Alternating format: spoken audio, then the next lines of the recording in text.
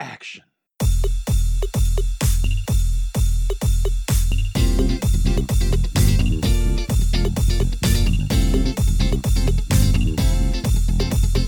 Hey there, movie kings and queens. Welcome to episode 247 of the Real Game Movie Show.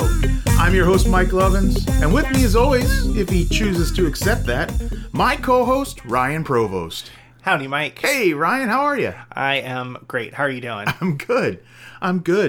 Good morning. Good morning. Well, you know, Yeah. depending on when people listen to this. Depending on when people listen. But we're switching up some recording times. Yeah. And recording in the morning, I have a coffee instead of a seltzer. So, yeah. yeah. It's fun times. Yeah, good way to start the week. The best part of waking up. Yeah, is Ryan in my house? Okay. Yeah, so we are talking about Mission Impossible: Dead Reckoning Part 1. One of the longer titles of the summer movie season. Yeah. But we'll get into it in a little bit here, but I appreciate that Part 1. You know what I appreciate?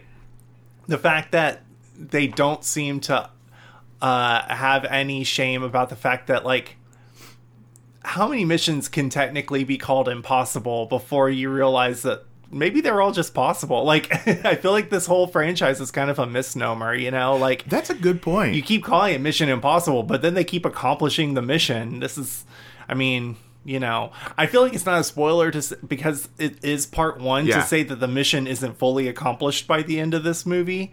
So maybe it's a little more impossible. It's not like a standard porn, you know. Usually porn, they finish their mission by the end of the movie. But this one, the mission is not entirely finished. Which, again, I don't feel like it's a spoiler because it's widely known that there's a part 2 Although coming. Dead Reckoning Part 1 did end with a cliffhanger.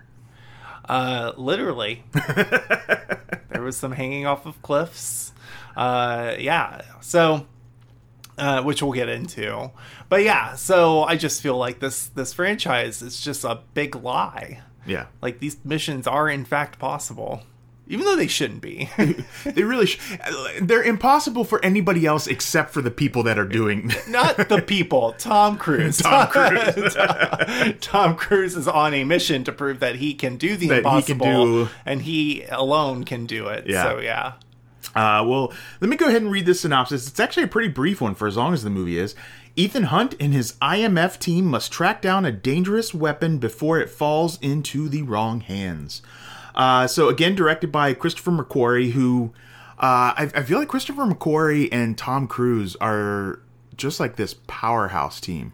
Well, it's funny because the premise of these Mission Impossible movies when they started was each one will be a different director with a different style who will kind of give their take on a Mission Impossible. So we had John Woo, we had Brian De Palma, who had directed the original one. We had J.J. Abrams. Brad Bird, who did Pixar movies, and The Incredibles did one of these. But then after those 4, switched over to Christopher McQuarrie and hasn't gone back. Yeah. I feel like Tom Cruise has a closer relationship with Christopher McQuarrie than any woman he's ever been with. Like, they seem to work really well together and do really well in terms of complementing each other's creative visions. You know, if some of those rumors are true, you know. Oh, stop. We're not going to be the podcast that engages in such slanderous filth about speculating on anyone's sexual identity. All right, Come all on. right. Moving on. We're better than that. Are we? Okay, moving on. If we're going to make fun of Tom Cruise, it's going to be because of his height, because he's a little guy. Oh. I thought you were going to say his religion. But oh, well, you know, I don't need the Church of Scientology coming after me. Because even though we don't have a huge listener base, like, you know, we do this for fun. We don't do this to promote. But I do feel like the Church of Scientology will find us and will eliminate us. That's the thing. Kind of getting back into the plot of the movie, I feel like their AI is probably listening for something like that. Of course. Of course. Yeah. Xenon is watching. Yeah, exactly. So, of course, you know, Tom Cruise and Ving Rhames and Simon Pegg, Rebecca Ferguson all returned. This time around, we've added Haley Atwell, and and Palm Clementif, which so what's funny is, so in this movie we have two Marvel ladies. Yes. Captain Carter and Mantis. Mm-hmm. And then Vanessa Kirby, who plays the White Witch in this movie, is kind of one of the front runners. White Witch? I thought she was White. I thought it was White Widow. White Widow, you're so right. Why? You were mixing. You were thinking of Marvel, and you were mixing Black Widow and Scarlet Witch. Yeah, to create a new character for Vanessa Kirby to play. Yeah. Anyway, she is one of the front runners for Sue Storm. Who isn't, though? Like, I know that's true. I feel like Margot Robbie is. I feel like I've been contacted. See if I was interested. I would watch that. Yeah, it'd be a good Sue Storm. 100%. Yeah. Okay. There is one specific part of me they said I would need to make invisible to make the role work for me, but yeah. Well. Yeah. Okay. So, one of the things we talk about a lot on here is movie runtimes. And I want to start off by saying that at 2 hours and 43 minutes, I felt like this movie flew by. It did. I mean, especially considering it's not just that it's a 2 hour 43 minute movie. It's that it's a 2 hour 43 minute part one. Yeah. So there's an entirely other movie that very well could run over 3 hours. I would not be shocked that. So they had all that time and still couldn't, end the story. But I agree. I thought it had a great pacing and I was engaged the entire time. I mean, this is the second movie this year, along with John Wick Chapter 4, where the runtime kind of beat me over the head. I was like, oh my God, am I really going to have to sit through this long-ass movie? And as much as my partner wanted to see this one, he was like, I don't think I have a 3 hour movie. I mean, my guy, I can't go. And I said, I totally get it. It's fine. So I had to go solo. But it flies. It's great. It doesn't lag. It was a really, fun time. I was happy about that. And I mentioned Haley Atwell. I just wanted to throw in here that I really liked the chemistry that she and Tom Cruise had in this movie. Yeah, she was great. She was a great addition. The what she's been introduced as in this movie, I hope she doesn't die off in the second part, because I'd like to see her continue on in this franchise. I would too, and I'd even go further and say that I think her chemistry with Tom Cruise in this is even stronger than her chemistry with Chris Evans in the MCU movies. I think I'd agree with that. Which, I mean, she doesn't get a lot of time with Chris Evans in the MCU movies. If you really think about it, it's really mostly in the original Captain America. And she's great in it, and their chemistry is good. But I feel like she and Tom Cruise have something really nice going in this. Yeah. A little bit of an age difference. Tom Cruise is 61 now. He is. So is he still believable as this character, or is it time for him to kind of wrap it up? Do we think he's got more in him? I think, okay. Here's the deal. I think it's more believable that he is still playing this character because he looks great. Yeah. Like, he definitely looks different, but he looks great. Than the fact that he's 61 years old. He does not look like a 61-year-old man. So what's funny is I heard somebody else say this, but I was like, I have to bring this up. He is 4 years older than Roger Moore was when Roger Moore aged out of playing James Bond. Yeah. So, I mean, he doesn't... something with Scientology's working for him.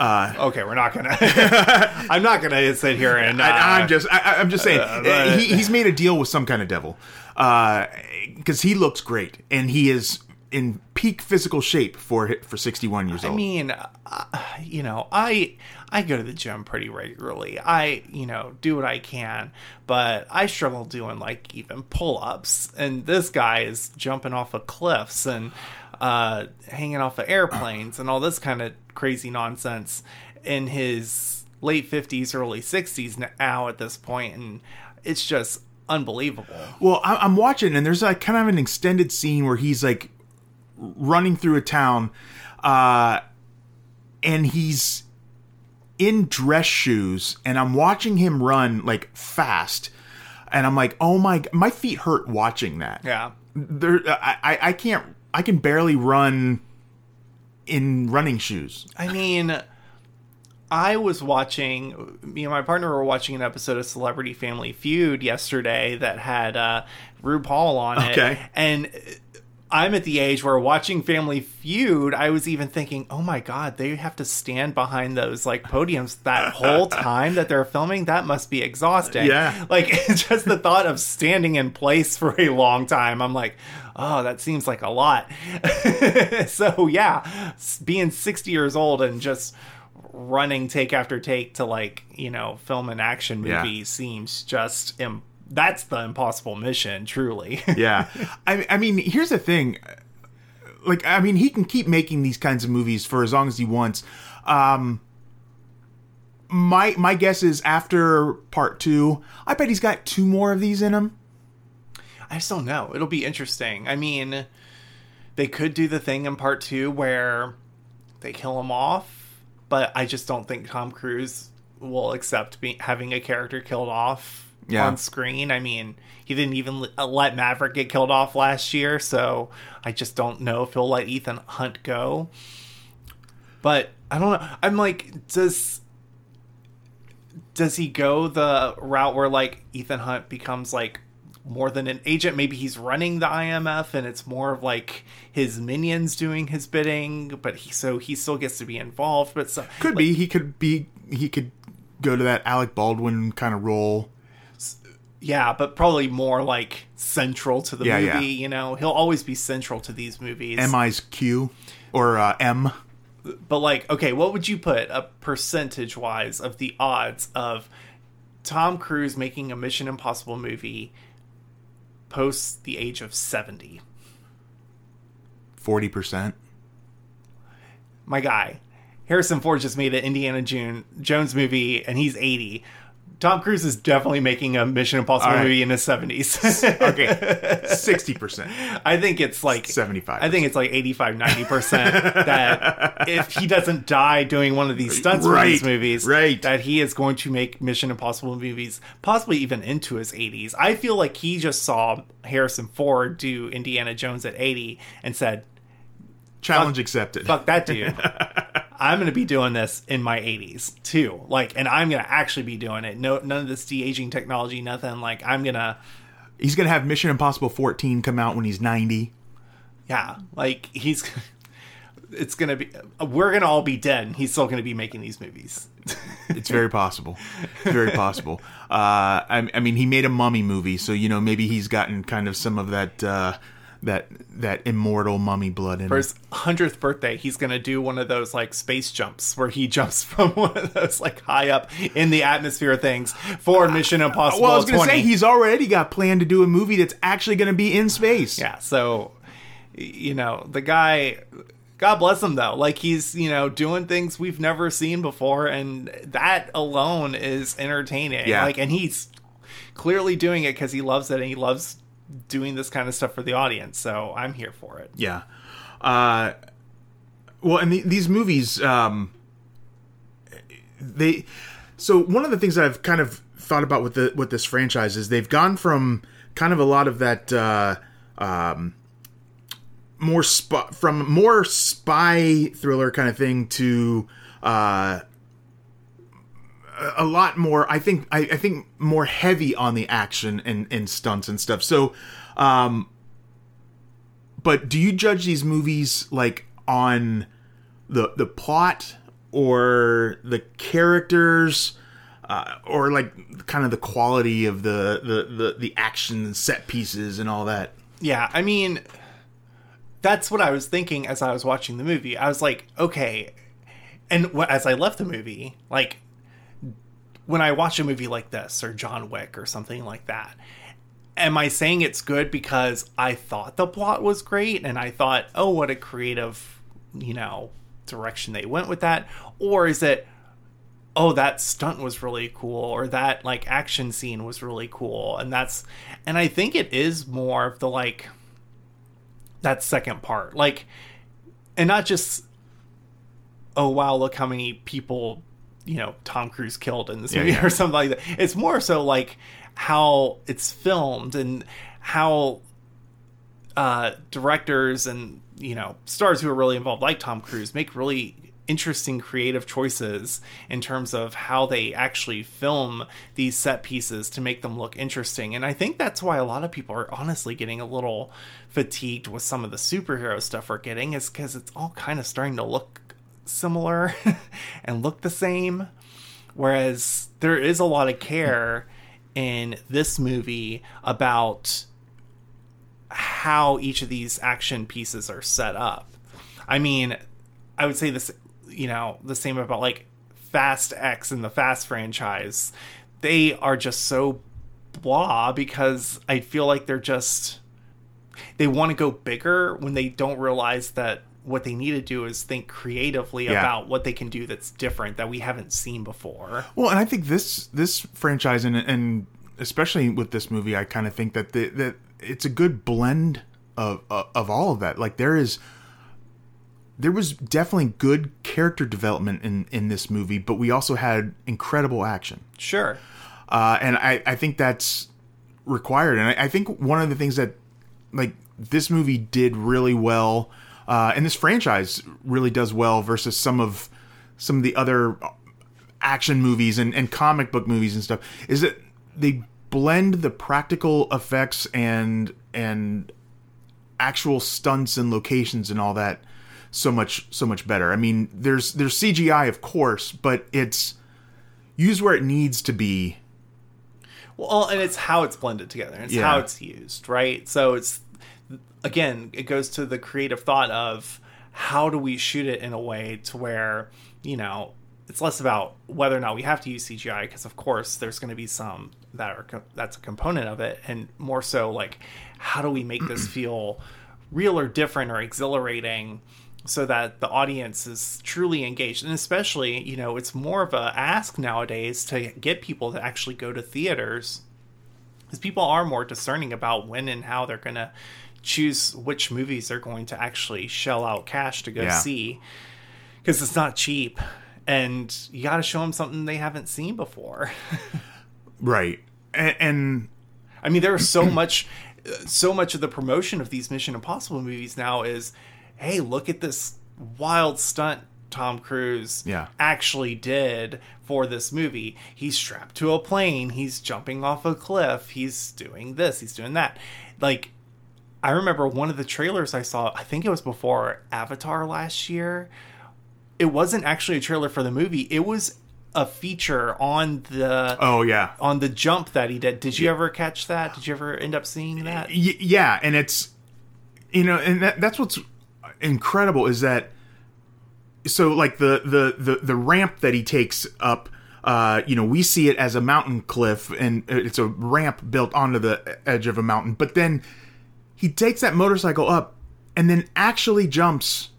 And so like I could see where so many movies would make that when you see him hanging there from a parachute or whatever, that it's green screen. Yeah. You know, and no, he's actually jumped and has a camera on him in the air.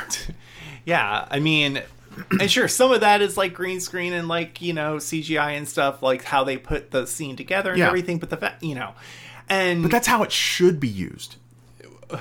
But I'm not saying that every actor has to jump off a cliff, right? But like, yes, but they should. That is a more compelling reason to get people to go to the theater than say, you know, I sent it to you and I'm very excited about seeing like Wolverine in his traditional yellow garb at the next Deadpool movie, but seeing Wolverine in his traditional yellow garb, or seeing Jennifer Garner come back as Elektra, which is a thing that's apparently happening in the movie, is not what's going to get people excited necessarily. But that's so much of what Marvel and superhero movies rely on is, ooh, you're going to get to see this hero you haven't seen before, or that you haven't seen in a really long time.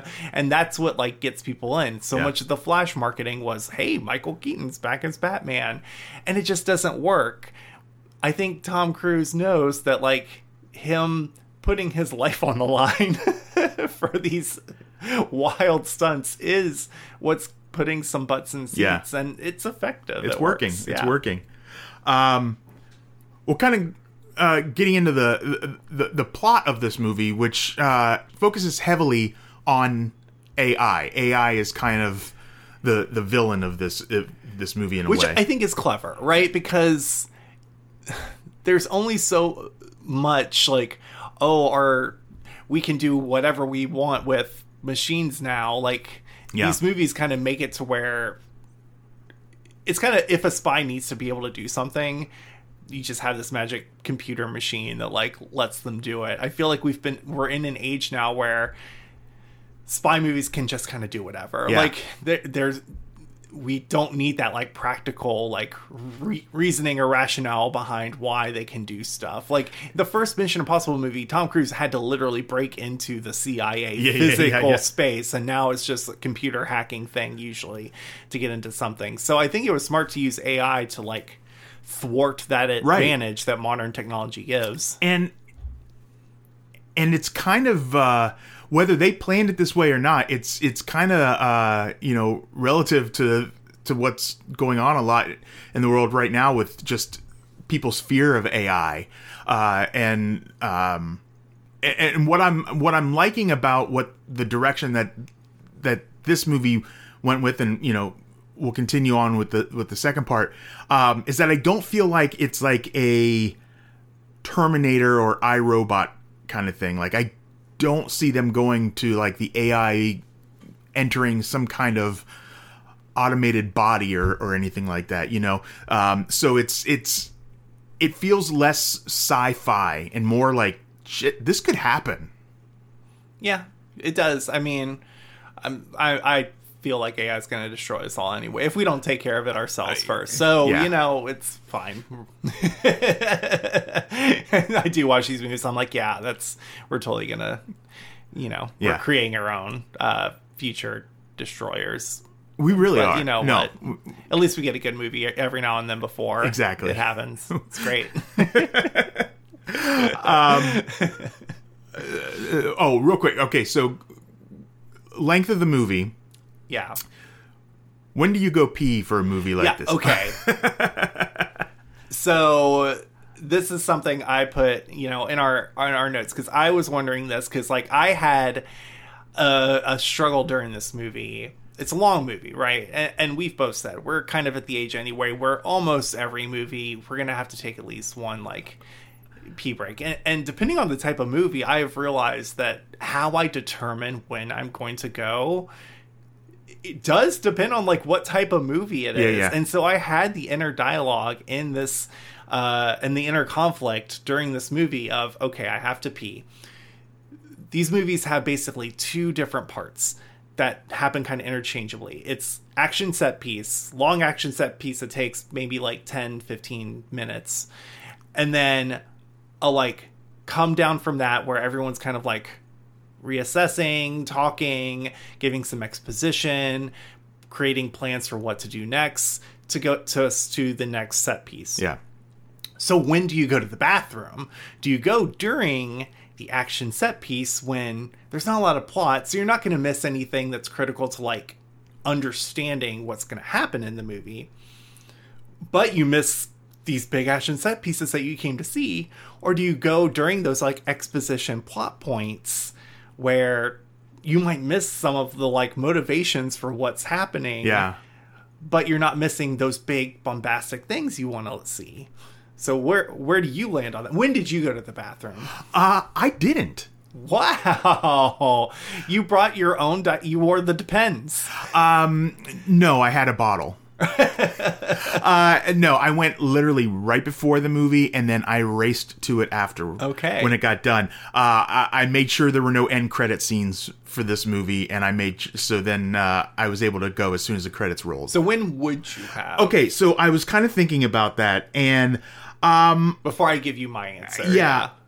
Honestly, I say during the action, and because I was even thinking like after the fact, like there's a long car chase where I feel like I could have gone to the bathroom and gotten back and it's still happening. Or like there's a part in this movie where the train is derailed and it's falling apart. Like there was stuff happening there that I feel like I could have raced to the bathroom and gotten back and that would still be happening. But see, Mike, That's where I disagree. Okay. So, okay, this is great conversation because I end up going during the exposition because going to the bathroom in a movie like this during one of those action scenes, it's like going to the bathroom in a comedy, like when the big like joke set pieces are happening, or going to the bathroom during a horror movie when like a bunch of big kills are happening. Like, you go to these movies to see the action set pieces, so why would you leave in the middle? I was about to do that. I was thinking, oh, I'll just leave in the middle of this action piece. I think it may have been the car chase.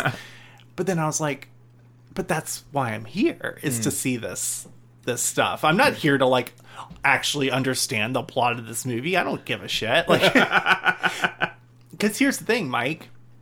I feel like all these movies have essentially the same, like, they have the same villains. They have this, like, basically spy movies have three types of villains. The villains who want to rule the world, the villains who want to get a bunch of money, hold the world ransom, and the villains who kind of want to tear everything down and have anarchy and prove that the world's corrupt. Gotcha. Right? Like, those are the three. Maybe I'm missing one. Tell me if I know. That sounds about right. But they're all essentially somewhere on that, you know, in that. This one is more of a world domination kind of thing. So who cares? Like, the plot is what it is, you know? So you just enjoy the action for what it is, really. You know, the best place, if you're talking going to the bathroom during exposition, there was a scene, unfortunately it was a little closer to the beginning though, so you may not have had to pee by then, but there was a scene in this movie where, like, all the leaders of this organization or whatever, well, I guess of the country, they're all sitting in this room, and just, it's so exposition heavy. Like, everybody has like something to say, and it's like a one-line plot, and you had the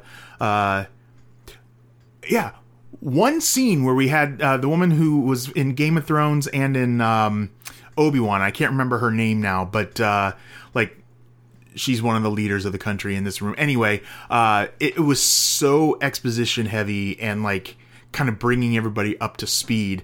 That was the one area in this movie where I got just a little bored. That would have been a good bathroom point, but it was too early in the movie. Yeah. I went in the expositions, during the exposition scene before the train stuff. So it was after, there is a big death in this movie. It was after that death when they're all kind of mourning and lamenting and getting ready to like go on the last big thing. So that's when I went, because I was like, okay, clearly we're getting towards the end of this. I can't not go. I can't go during the like actual big train stuff. Sure. So I need to just knock this out now. So that's when I went. Real quick, speaking of trains, so this is the second movie in a row that we've talked about that had like a fight on top of a train. Indiana Jones had that. That's right, it did. Yeah. Is it really that easy to stay on top of a fast moving train? There's only one way to find out, Mike. It's just I was watching it and I was thinking,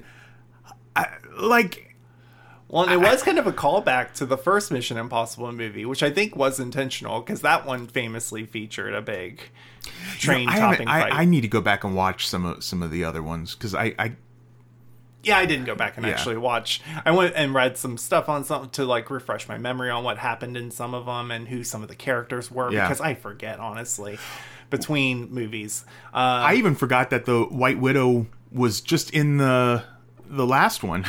Yeah, and that she's the daughter of Max from the first movie. Yeah. Like, there's all these like connections and stuff that like you forget.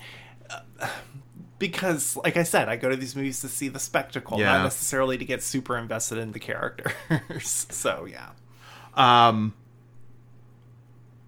I will say, though, well, no, scratch that. Well, okay, real quick before we kind of move on to some other stuff. This is part 1. Yes. And this is the third movie kind of in this blockbuster season that is a part 1. I mean, yeah, semi-spoiler alert, but like Spider-Verse is a part 1, and Fast X is essentially a part 1. And both of those needed to be... And later this year, we're going to have Dune part 2, so we just had Dune part... Like, yeah. But how do you think this one did versus those other two in, like, maybe it's cliffhanger and how it wraps up this specific movie? Well, here's where I think Tom Cruise gets, like, mass audience entertainment better than most. Like, those other two movies tried to, like, surprise you with their part 1-ness. Yeah. Like, Spider-Verse originally was... Part 1 was in the title, and then they took it out and renamed the third movie to take out the parts 1 and 2. So a lot of people haven't known, as we've discussed, that is a part 1 and have left surprised. Some have left frustrated, but, like, you know, didn't expect that. Fast X purely did not say it was going to be a part 1. Yeah. Like, I think there was some speculation that it may have been, but, like, it was never promoted as a part 1. It was always promoted as, this is Fast X, Fast 10, whatever. And then had a huge cliffhanger. This like, one literally ends in the middle of an action scene. Yeah. This one was very upfront the entire time. This is Dead Reckoning Part 1. You know, he knows, the title looks ridiculous, but it lets people know what to expect. And it's just a title. Right. Who gives a shit? So I like that, for one, that they're very upfront. This is part 1. And I feel, of the 3 movies, this one was the most complete. Yeah. Like, it did feel like it had an ending. And yeah, there's more to do. But, like, Spider-Verse ends kind of in the middle of the act of things building up. Right? Fast X, like you mentioned, ends in the middle of an action scene, essentially. This one ends, like, they finished the, like... Right. What they were doing, without getting into spoilers, there's still more to do, but, like, it finished kind of, like, with a wrap up. Well, like, the MacGuffin part of this movie comes to an end to lead into what they're going to try and do in the next one. Yeah. And that worked so well for me. Yeah, I think, you know, while I still think Spider-Verse is a better movie, and I do like that movie more, I like the part 1-ness of this movie more. Like, I feel like it makes more sense as a part 1, part 2, because I feel like they're going to feel like 2 separate movies that complement each other, whereas Spider-Verse, I think, ultimately is going to feel like one big movie. Yeah. That is split into 2 parts. So yeah, I think this was really well done. And then Fast X is just trash. Yeah, It's just trash. It wasn't thought out. It was just stupid. You know, it was the dumbest way to do it, for sure. I agree. All right. Well, you want to get into takes? Or do we have any spoilers that you want to... What did you think of the villain, Isai Morales, his character? We haven't talked about him. How's he do as a villain for you? I liked him. He kind of put a human element to this AI villain. Yeah. Because he wants to, like, kind of work for the AI. I couldn't quite tell if he wanted to work for the AI or eventually be able to control the AI. Yeah, in some sort, like, he wants to utilize the AI to kind of pursue the world domination, whatever his goal. I like that they gave him a history with Ethan, and they were able to kind of quickly, in a way, give us the exposition and the backstory of that. So we're able to kind of put some emotion behind what Ethan feels with seeing this guy and all that stuff. So I thought he worked as a villain. In many of these movies, the villain is often just a plot point to move the story along in our hero's journey. You know what I mean? Maybe you don't. I don't know. But he worked. He worked for me. Yeah. You said all that without mentioning the most important part, which is he was sexy. Well, maybe that's in my takes. He was very okay. So maybe it is, and if it is, then great. But he is that's what struck me first. I was kind of surprised. This is the second Mission Impossible movie in a row where Tom Cruise has gotten someone who can kind of rival his attractiveness factor. And at least with Henry Cavill in the last one, it's well, he's 30 years younger. Of course he's going to be whatever. But Isai Morales has the daddy hot kind of vibes going on. So yeah. Well, okay. Get it. So my gayest take literally is that Gabriel gives off major evil daddy vibes. Yeah. And I was kind of thinking that I wonder if he keeps killing off all the people that Ethan loves because he's trying to... Oh my God. Speculating on people's sexuality. Mike, that is not what we do here. That is not okay. He just gave that vibe to me. I'm sorry. I know he's a murderer and he is trying to take over the world and kill. It's not speculating. So many people, it's but wishful we thinking. Are not going to speculate on his sexual orientation. It's not speculating. It's wishful thinking. It's fan fiction. That's exactly what it is. That's exactly what it is. This is my 50 Shades of Grey to Twilight. Yeah, sure. But yeah, no, I thought he was great. I thought Palm worked fine. I had the kind of James Bond henchman thing where I kind of liked that though. She was close to being my no ma'am, really, to be honest, because I was it's not quite working for me, but it was fine. I liked it. I thought because it was just so different than Mantis that I liked seeing her, even though she didn't talk a lot in the movie. I liked just that kind of mysterious henchman thing that she had. Yeah.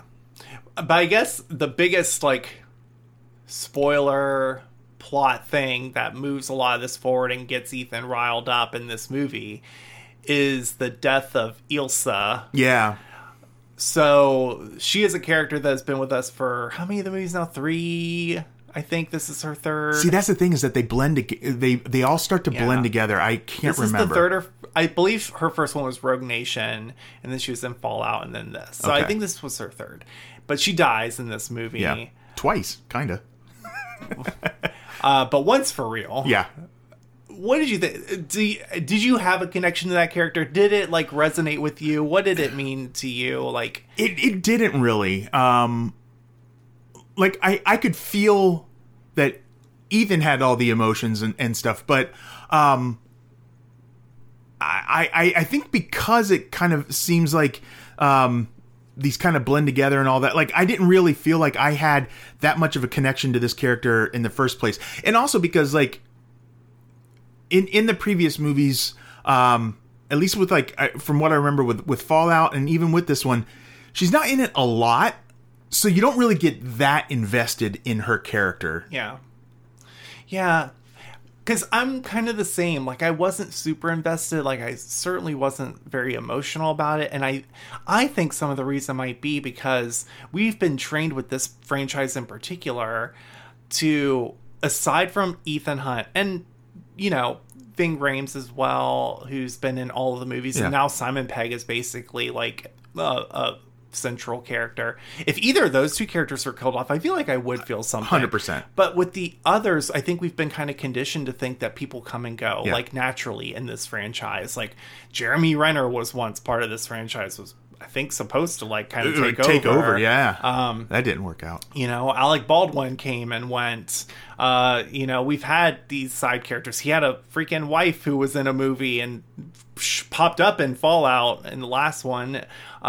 So the characters kind of come and go anyway. So when one dies, it's okay, well, I guess they're on the way out, and there will be another one in. I mean, Haley Atwell literally was already in, you know, so I feel like it's just kind of a revolving door anyway. So, like, when a character is killed, like I said, unless it's like Luther or Benji, I'm not really going to feel too much about it. Yeah. And certainly, like, Ethan, if Ethan dies, then I don't think this is a Bond situation where they just recast Ethan Hunt. I think Tom Cruise is Ethan. Ethan is Tom Cruise. It's a Harrison Ford, Indiana Jones situation.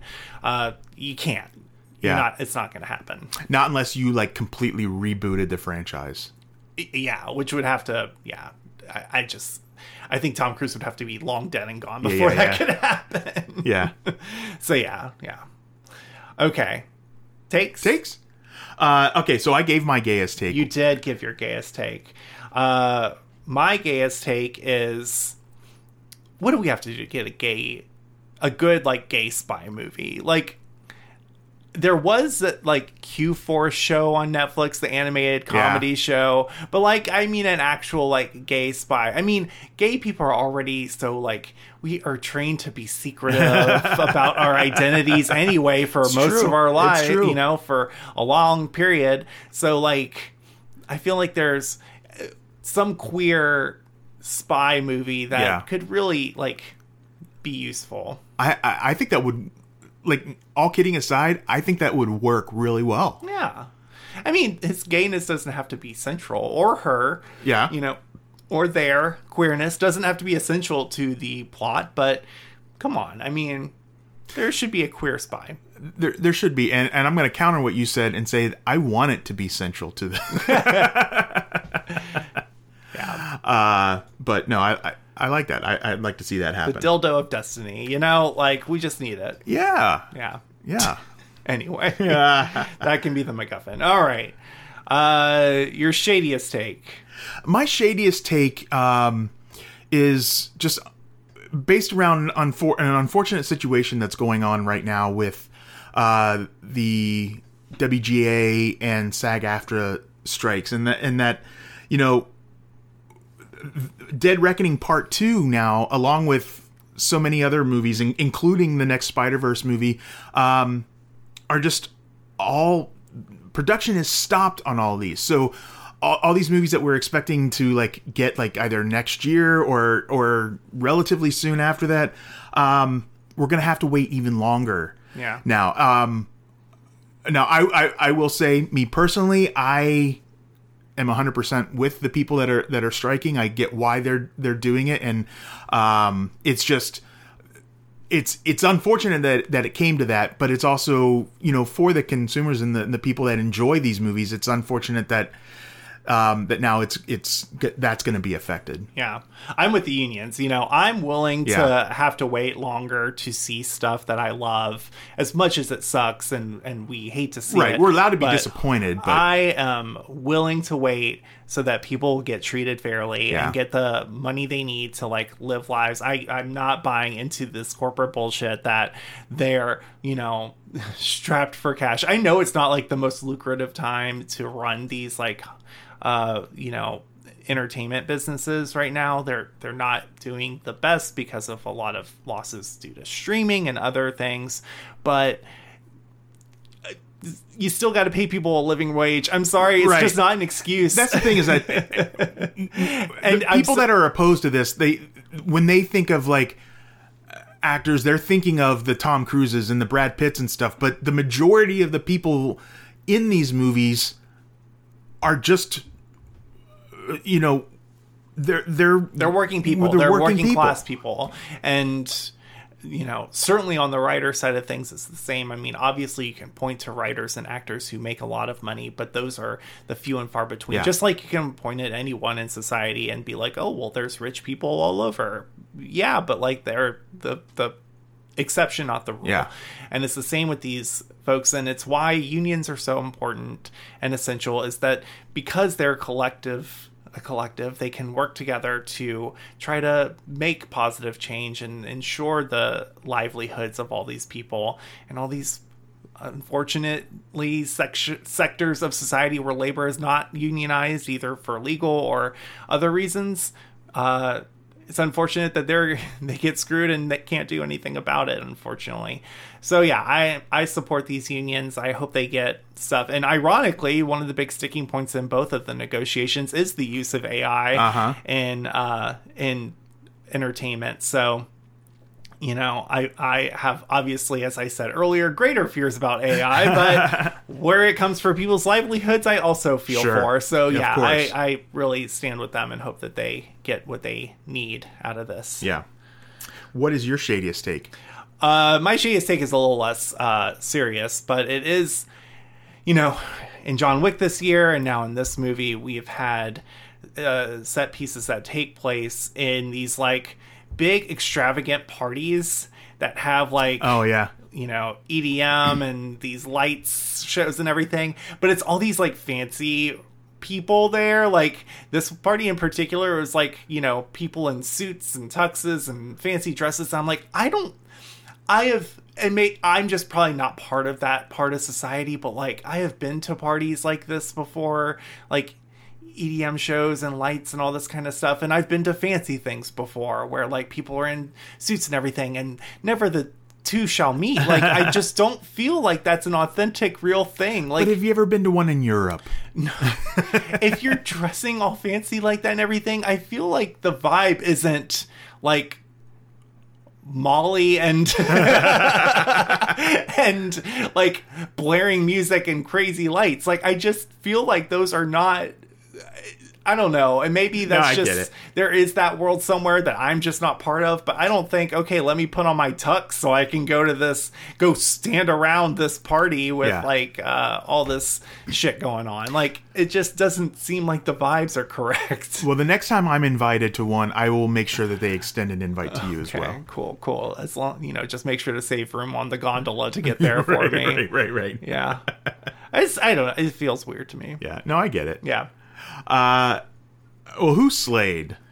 I mean, I can't go with the obvious. I went with Haley Atwell because I thought she was a great addition, really fit in with this movie, brought something unique and interesting and fun to where I hope, obviously we'll see her in Dead Reckoning, but I hope we get to see her in this franchise even beyond that. Like, it would be delightful to see her become another member of Ethan's crew going forward. Yeah, it does seem like that's the direction that they're going. Hopefully she's not just a two and done. Yeah.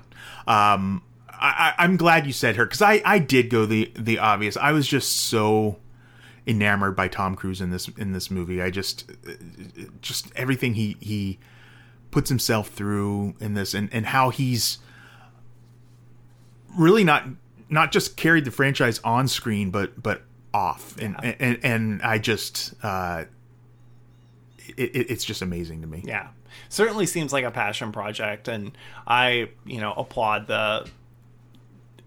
this entire experiment and franchise for what it is, and just how it's kind of gotten better as it goes along. Like, they've really found what this is, and it's a lot of fun. Yeah. 100%. Okay, what about No Ma'am? Okay. If there's anything in this movie, I would say just cut it out. It's not necessary. It's the Shea Wiggum and Greg Davis characters. Briggs and Degas. They're some sort of, like, I don't know if they're FBI or CRA or whatever, but they're chasing Ethan the whole time. I'm not entirely sure why, even, but they're chasing him this entire time and kind of, like, showing up everywhere he goes. And it just didn't work for me. I was like, why do they matter? What is their purpose? I don't get it. I don't think it helps the movie or the plot along in any way. No, same. They're also mine. And, it's just like they added an extra element that just didn't need to be there. Like, I feel like there's a combined 10 minutes of screen time involving them that could have been cut. Yeah. And even, like, so the Briggs character, like, at the end of the movie, it like, on top of the train, it kind of feels like he and Ethan kind of come to some kind of understanding, but then a few minutes later, he's running in, gun drawn, to try and nab Ethan again before he jumps out of the train. Like, that didn't make sense to me. Yeah.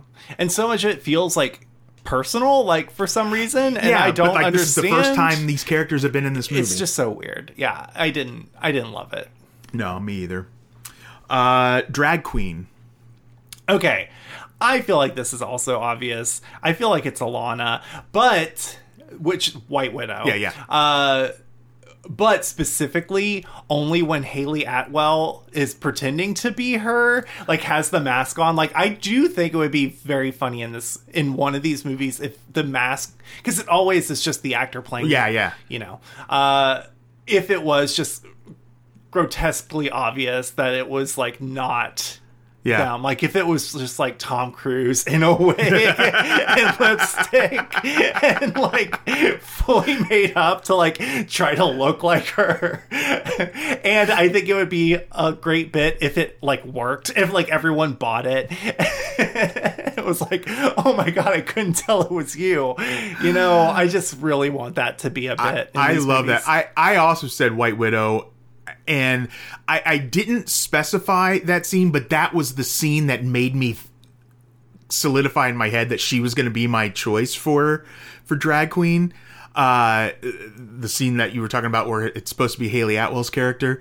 But I absolutely love the idea of just Tom Cruise actually in drag. Or Ving Rhames in drag. Oh my God. Honestly, any of them. And like everyone's like, oh my God, you know, I want, you know, them to be, you look so beautiful. Something about like Simon you. Pegg in drag, but he doesn't shave. Yeah. And it works. And like the guys he's trying to convince are like hitting on, like, oh my, such a beautiful woman. I've never seen you quite like this. You know, I feel like that. Come on. Yeah. It's right there. I love it. Well, what did you rate it?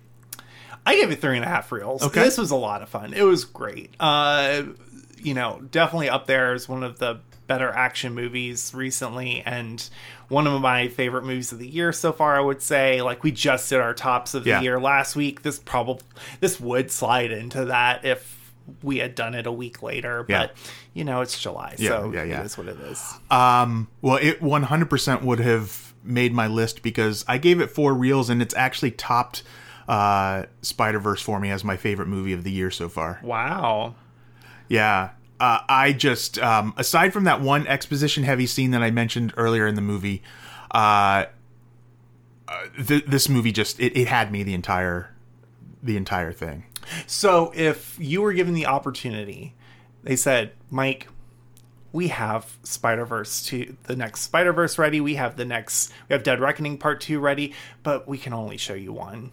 Which one do you, right now, which one would you say, I got to see that one first? I got to see the conclusion of this. Okay. I really do. I just, what am I trying to say here? It's just, I don't know. I love animated movies, but I think in a way, as much as I loved Spider-Verse, it's still kind of it's playing into that, just, there's so many comic book movies and stuff. And I feel like really good action movies have kind of taken a back seat. And like this one just hits so many marks, and I just love a good action movie. Fair. Okay. I would say Spider-Verse, but that's just me. Yeah. And that's fair, because if it was that versus almost any other movie, I probably would have said Spider-Verse. Yeah. Obviously, Fast 11 is the real answer, but, you know. Is it going to be Fast 11 or is it going to be Fast 10.2? I don't care.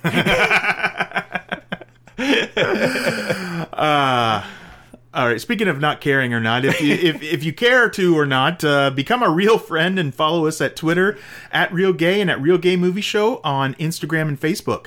Got something to say? Slide into our DMs. Also, wherever you listen, please subscribe and never miss an episode. So that's it for this week. Have a real gay day.